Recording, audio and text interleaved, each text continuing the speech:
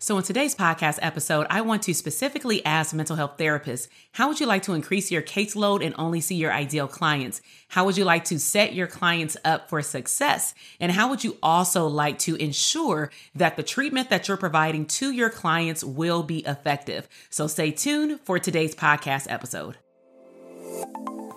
Welcome to the Branding for Abundance podcast. My name is Dr. TK. I am a licensed clinical psychologist and success coach. My goal on this podcast is to simply teach you how to proclaim your victory in your relationships, academic and career endeavors, business, money, and your mindset. Learn some simple tools and techniques to brand your life for abundance and live your epic lifestyle. All right, so welcome back to the Branding for Abundance podcast. This is your host, Dr. TK, clinical psychologist and #1 therapist business coach. So if this is your first time tuning in on my podcast and or on the YouTube channel, I want to welcome you just to explain my setup and actually how you're going to get the most out of today's episode is that it's really important that you get a piece of paper and you take notes because I guarantee you will be able to take fast action. Also, I have my podcast set up for those of you who are watching via YouTube. So I will be looking at the screen because I want to make sure that I cover all the points. And so today we will be covering the 5 steps to levels of care in terms of how to have a better therapy practice. And so you may be wondering, what are the 5 levels of care? Just to give you a little bit of background, I was first introduced to the 5 levels of care when I was working for the county. And I was working in the juvenile facilities. And at that time, I was informed that we were pretty much the 4th level of care and that there was one more, which was inpatient hospitalization. And so I had also knew a little bit about it, but I wasn't that familiar with the levels of care when I was working at a group home because I just knew that there were always levels above where I worked and also below where I worked because that particular group home served 16 boys on average. It housed them for up to 30 days. And those children either were initially just pulled out of their parents' home through DCFS and or they were abandoned maybe in jail and their parents did not want to come pick them up. Sad, right? So what ended up happening over my years of really understanding levels of care, I started to implement the verbiage, the understanding of levels of care into my private practice because I recognized that a small handful of clients, they needed to actually be referred out. So I first want to let you know that this episode is actually good, not just for therapists, but also for potential clients who want to gain a better understanding of why sometimes a therapist may recommend another type of treatment to address their presenting problems or their symptoms. And so let's go ahead and dive in. Let's first define the 5 levels of care. And so the first level of care is more early intervention, right? So early intervention would be if we're at a school, the kid gets sent to the counselor, whether it's the academic counselor or the therapeutic counselor. In mental health, it may be a private practice, but also we have level 2, which is outpatient services. And so outpatient services can serve as a private practice, whether it be a solo practice or a group practice. Outpatient can also be an outpatient clinic, which is pretty much in hospitals in the community. And that's where someone can make an appointment and you can see your therapist, on an individual level, family, and or in a group. Now, in a third level of the levels of care, we have what's called intensive outpatient or patient hospitalization services. So this may be where someone is in a very short-term inpatient facility, and that may be for substance use. Maybe it's a 7-day intense program. Also in the county, because I'm in Southern California and I was working in Los Angeles County. So what would be equivalent, to the third level of care are services like WRAP, W-R-A-P, where the client gets more services, maybe someone who's available on call or a team that's on call. They probably will meet with more than one person on the team. In the WRAP program that I was a part of with some of my youth that will come out of the facilities, is they would have me as an individual therapist, but then they would also have a caseworker that would come and pick them up once a week to pretty much either get things done, like get an ID, get a driver's license, make sure they're going to the doctor, or get them out into the community to do something positive. But then we may have a family meeting session, and then they would also be on call because these are more higher risk clients that may need more attendance from providers. And that is a lot more than what potentially a private practice can offer. So that is level 3. That's intense outpatient. And then level 4 is what's called residential or inpatient services. And so for inpatient services, some people are familiar with the 5150 code. And just because I am a college professor and I'm a clinical supervisor, I do want to correct people when they use that term for children. The correct code when a child is inpatient is 5585, at least in California, okay? Also, not every provider can clearly hospitalize a client. We actually have to be tested in the county in terms of going to a class. I was certified for up to the time that I had my job at the county. And then when I transitioned into full-time private practice, I could not state that I was a what's called LPS designated psychologist because I didn't have those credentials, because those credentials were directly correlated with my job at the county. But nevertheless, when I was working in the facilities, if a minor in the juvenile hall were to exhibit symptoms in which, after doing an assessment and consulting with my supervisor and other clinicians who work with that kid, including probation, I would then make the determination if that minor would have to go to the hospital to then get evaluated again. Because again, outside people, we may make the recommendation to then hospitalize someone.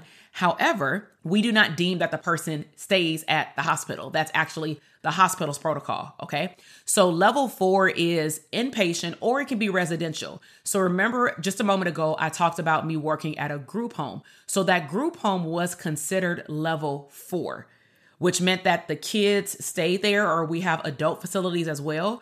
And so the 5th level of care is actually full-blown managed intensive inpatient services, or medically managed, which means that they may be in a place for a long period of time. They may be on psychotropic medication, but nevertheless, I hope that you can just see by me identifying the definitions of how level 5 in the community or in a hospital is very different than a private practice. And so you may be wondering, as a therapist coach, why am I choosing to give this information? And simply put, I want to help you improve your private practice, your mental health business, the therapeutic techniques and strategies that you do with a client. And so I want you to be able to determine if a new client, most importantly, is appropriate for your level of care. And so, as I mentioned, private practice, in my eyes, is the lowest level of care, even though we can pretty much fall into level 1 or level 2. And the reason for my rationale is because if I have to talk to a client more than once a week and I don't deem it to be, appropriate based off maybe my schedule and my availability, then that means that I can't truly serve the client at the level that they need beyond what my schedule is. And so that's one area, is that I want you to be able to provide, as a mental health provider, quality care, which means that the clients that you attract and keep on your caseload should match the way that you conduct therapy. So if you conduct therapy once a week with no contact in between, then that client and their symptomology has to match that level of care, if that makes sense. All right. Another thing to think about is determine proper referrals. If you have a client on your caseload and then maybe later after they open up, you start to determine, wow, I think that they need more than what I can provide. Or maybe this client needs various services and you know of a place in the community that's a one-stop shop versus this client seeing like 3 to 4 providers. Maybe this client has you for general coping skills for anxiety. Then they see a psychiatrist at their hospital. Then they were mandated from DCFS to get parenting. And then they were also mandated by DCFS in California to get anger management. And so why should that client go to 4 different providers if we know, for example, of a one-stop shop location in our community? Okay. Also, what you want to think about in terms of level of care is that it may dictate the type of treatment along with the frequency of treatment. So as I mentioned, certain clients with particular symptomology, they may need to talk to you or see you in session in an office or telehealth twice a week. And if you know that either that is not the way that you conduct treatment, that is not your preference, or you're not available twice a week, then you have to make sure that you screen those clients out. Ideally, during the consultation process, which is what we teach in the academy, is to build a thorough consultation process even before you get to the intake to see if you can find out as much information about that client and their history as possible. Now, another thing you want to really look at when we're talking about being business owners and having abundant lifestyles and really choosing how you work is that certain clients and their symptoms that dictate their level of care can literally dictate your schedule and, as I just mentioned, your availability. So let me ask you a question. Did you get into private practice to really set up the structure for how many times you wanted to see your clients? Do you want to stick to that schedule if it's once a week? Are you attracting clients who you find that you're serving, but they need more services? I don't like to say the word attention because that may be their symptomology, but maybe they don't have the proper coping skills. Maybe they do need to see someone twice a week. Maybe they do need to be in individual therapy plus group therapy plus family therapy, depending on their situation. And so I want you to tune in for a quick second, and I'm going to introduce you to the Dope Therapist Academy. I really hope that you're enjoying today's podcast episode. And yes, I am interrupting my own podcast to invite you to check out the Dope Therapist Academy, also known as DTA. We help therapists move from living check to check, not seeing their ideal clients in their practice, feeling overwhelmed as a result of running their practice by themselves, and not seeing real profits in their business. All you have to do is head down to the show notes and click on the Dope Therapist Academy, or visit us at www.drtk.com/DTA. This program has helped numerous of therapists in over 30 states, and it can help you too. The DTA program is perfect for any therapist or clinician either starting or revamping a private practice to experience exponential growth and earn 10K months or something better. So in just less than 60 days, our 5-step profitable brand model will teach you the strategies to build your dream caseload for your ideal clients, create a profitable business blueprint so that you can have your dream schedule, gain clarity about your niche so that you can add streams of income beyond your wildest dreams, develop a wealth mindset as a business owner, not just an entrepreneur, so that your private practice can generate true profits, press the automation button in your back office so that your business can run effectively and efficiently while you live abundantly. And lastly, we'll help you delegate tasks to complete and accomplish the freedom lifestyle that you deserve. So regardless if you're a newbie, existing private practice business owner, or you have a private practice on the side part-time, you deserve to create a business and lifestyle full of abundance. So to learn more about the Dope Therapist Academy program, be sure to click the link in the show notes. And now let's tune back into our podcast episode.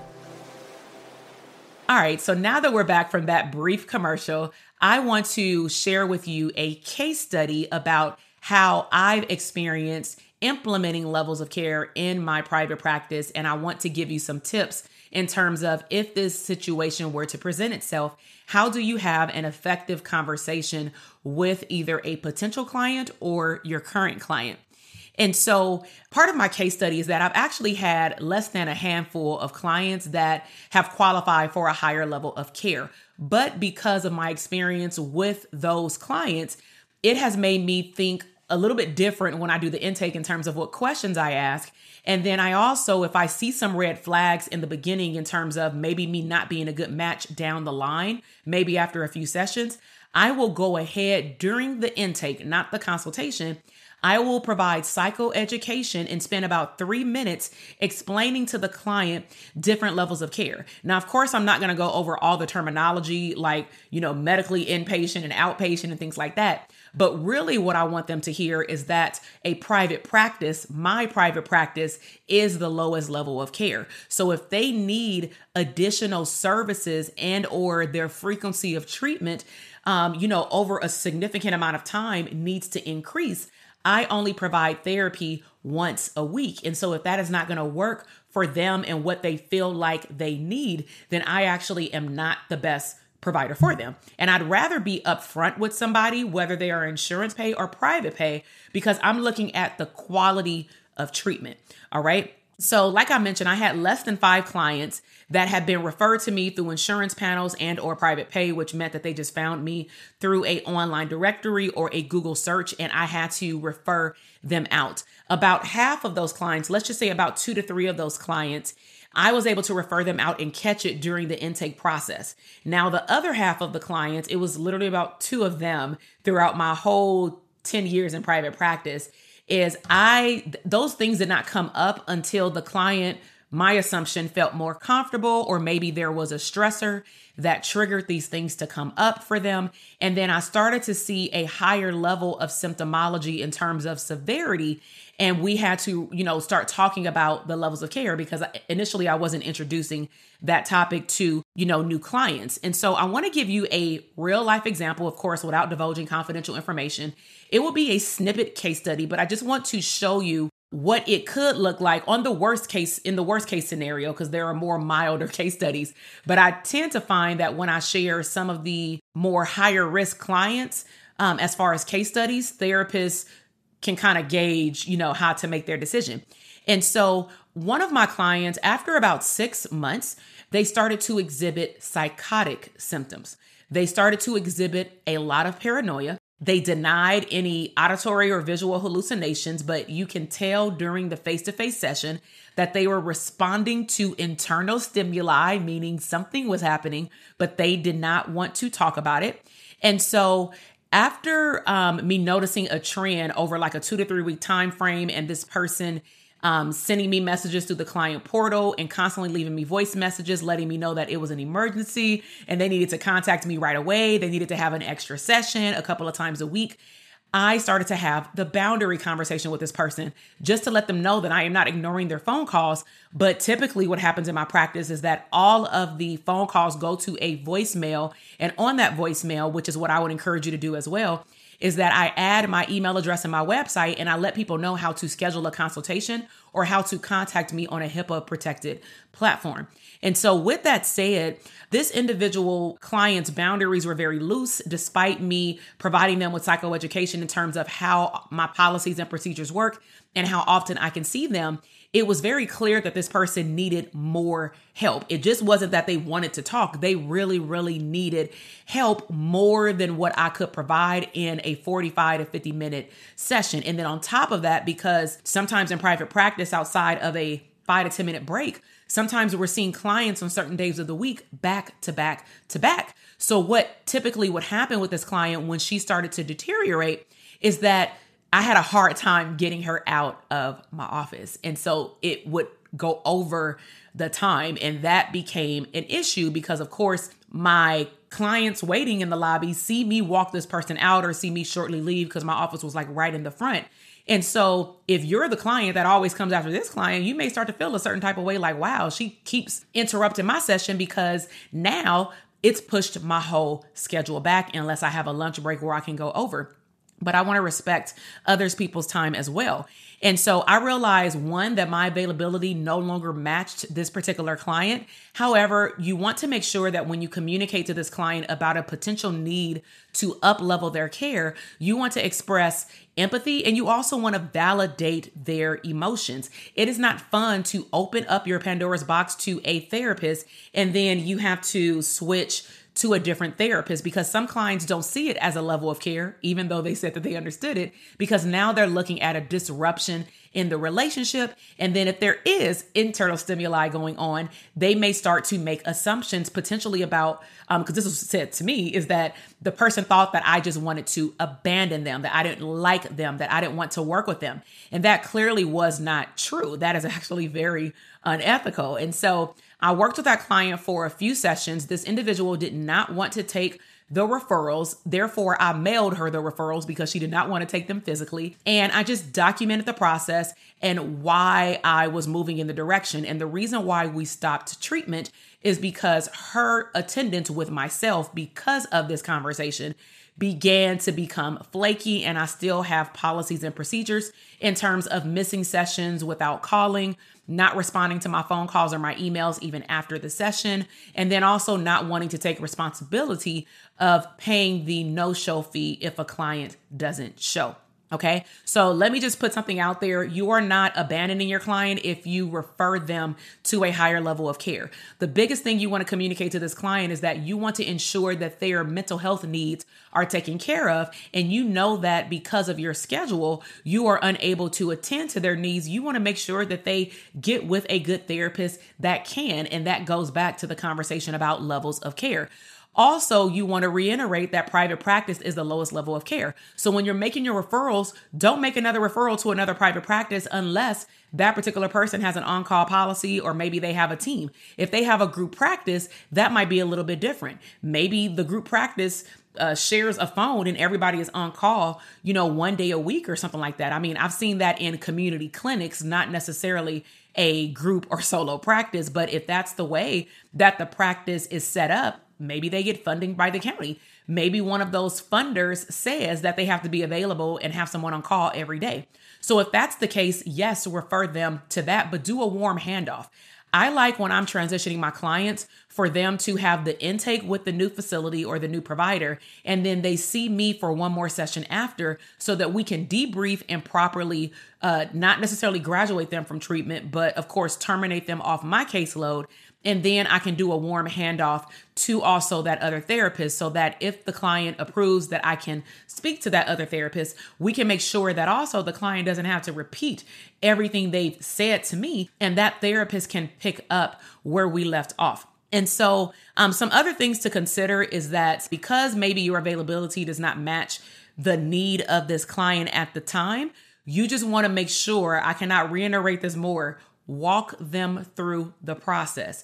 Do not just simply say, because your symptoms are getting worse, I have to refer you out. That sounds like abandonment. So you want to give them psychoeducation about why the referral should and/or in some cases needs to be made. Okay. So to have a smooth transition, let's take it all the way home. All right. So to have a smooth transition with a client who needs to go to a higher level of care, you want to make sure that in the beginning you conduct a thorough intake, because certain things can be caught if you ask the right questions. Also inquire about details from previous treatment. Now, things to consider that I believe most therapists do, but I don't want to make an assumption, is that you not only ask the client, have they been in therapy before, but you want to ask them at what point in their life did they go? Did they go voluntarily? Did they go as a teenager? Was it mandated?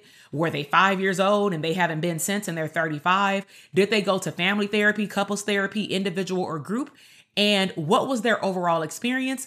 What was the presenting problem, if they can remember? And what was the outcome? Meaning, did they finish? Did they graduate? Did they just stop going? And why? You want to ask those questions because even if it was 15, 20 years ago, sometimes people develop a narrative about what you're going to be like in therapy because of an experience that they had when they were 5. And so or the story that they made up, because maybe they can't remember what therapy was like when they were 5. And so you want to make sure that you do a thorough intake. Also inquire about their previous treatment. Also take a look at their diagnoses. See if you can get a hold of previous charts, diagnoses, length of treatment. Did they finish? Why or why not? If the client presents with symptoms that raise a red flag during the consultation and the intake process, you should go ahead and have that conversation. So the reason I shared that case study of some of the clients, I can tell right during the intake, I would need to refer out. And then some clients, I was not able to tell until I was working with them over time.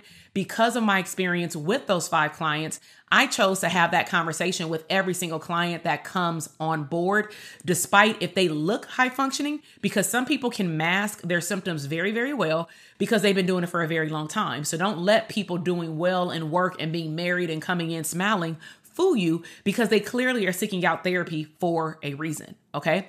Also, if you serve a higher needs population where you serve a population that may require or request to see you more, then you want to, again, embed the levels of care conversation from the beginning. So as a recap, we defined the 5 levels of care. We talked about some of my case studies in terms of what that would look like. I provided you with tips of how to have a smooth transition of having conversations even from the get-go of starting treatment with someone, and then providing empathic statements and also validating their emotions, because it does not feel okay to be told that you have to go find another therapist, even though we know we're going to help them. That's the way that, a client can hear it. So I hope that you really enjoy this episode, whether you are watching on YouTube or on the podcast. Please let me know what was your biggest takeaway, either in the show notes or in the comment section. If you're not subscribed to my YouTube channel, then please do so that you can be alerted of new and upcoming episodes. I talk about abundant living along with business strategies and tips for mental health therapist businesses. And then if you are following on the Apple iTunes, then please follow myself. And then again, leave me feedback. Let me know what was your biggest takeaway, because I would love to also give you a shout out on my Instagram, which is Dr. TK Psych. And if you're a visual person, you definitely want to go over there, because I post, whether it's lifestyle photos with tips embedded. And then I'll also provide some challenges, like, take what you will from this branding challenge, this client avatar challenge. And then, of course, as I mentioned earlier, the Dope Therapist Academy is an awesome place for mental health providers to learn how to build a profitable foundation and back office for their private practice. And so if you want to learn more about the Dope Therapist Academy, check out the show notes so that you can check out what we have coming up. Throughout the year, we have different things, but if you want to check it out, make sure to at least get on the wait list. And I really enjoyed your time today. I am grateful for you tuning in, and I will see you in the next episode. Bye. Thank you so much for listening to the podcast episode today. I am super excited to see your growth in your business, career, money, and relationships. Be sure to check me out on Instagram at Dr. TK Psych, where you can find daily inspiration and tips to live your abundant lifestyle.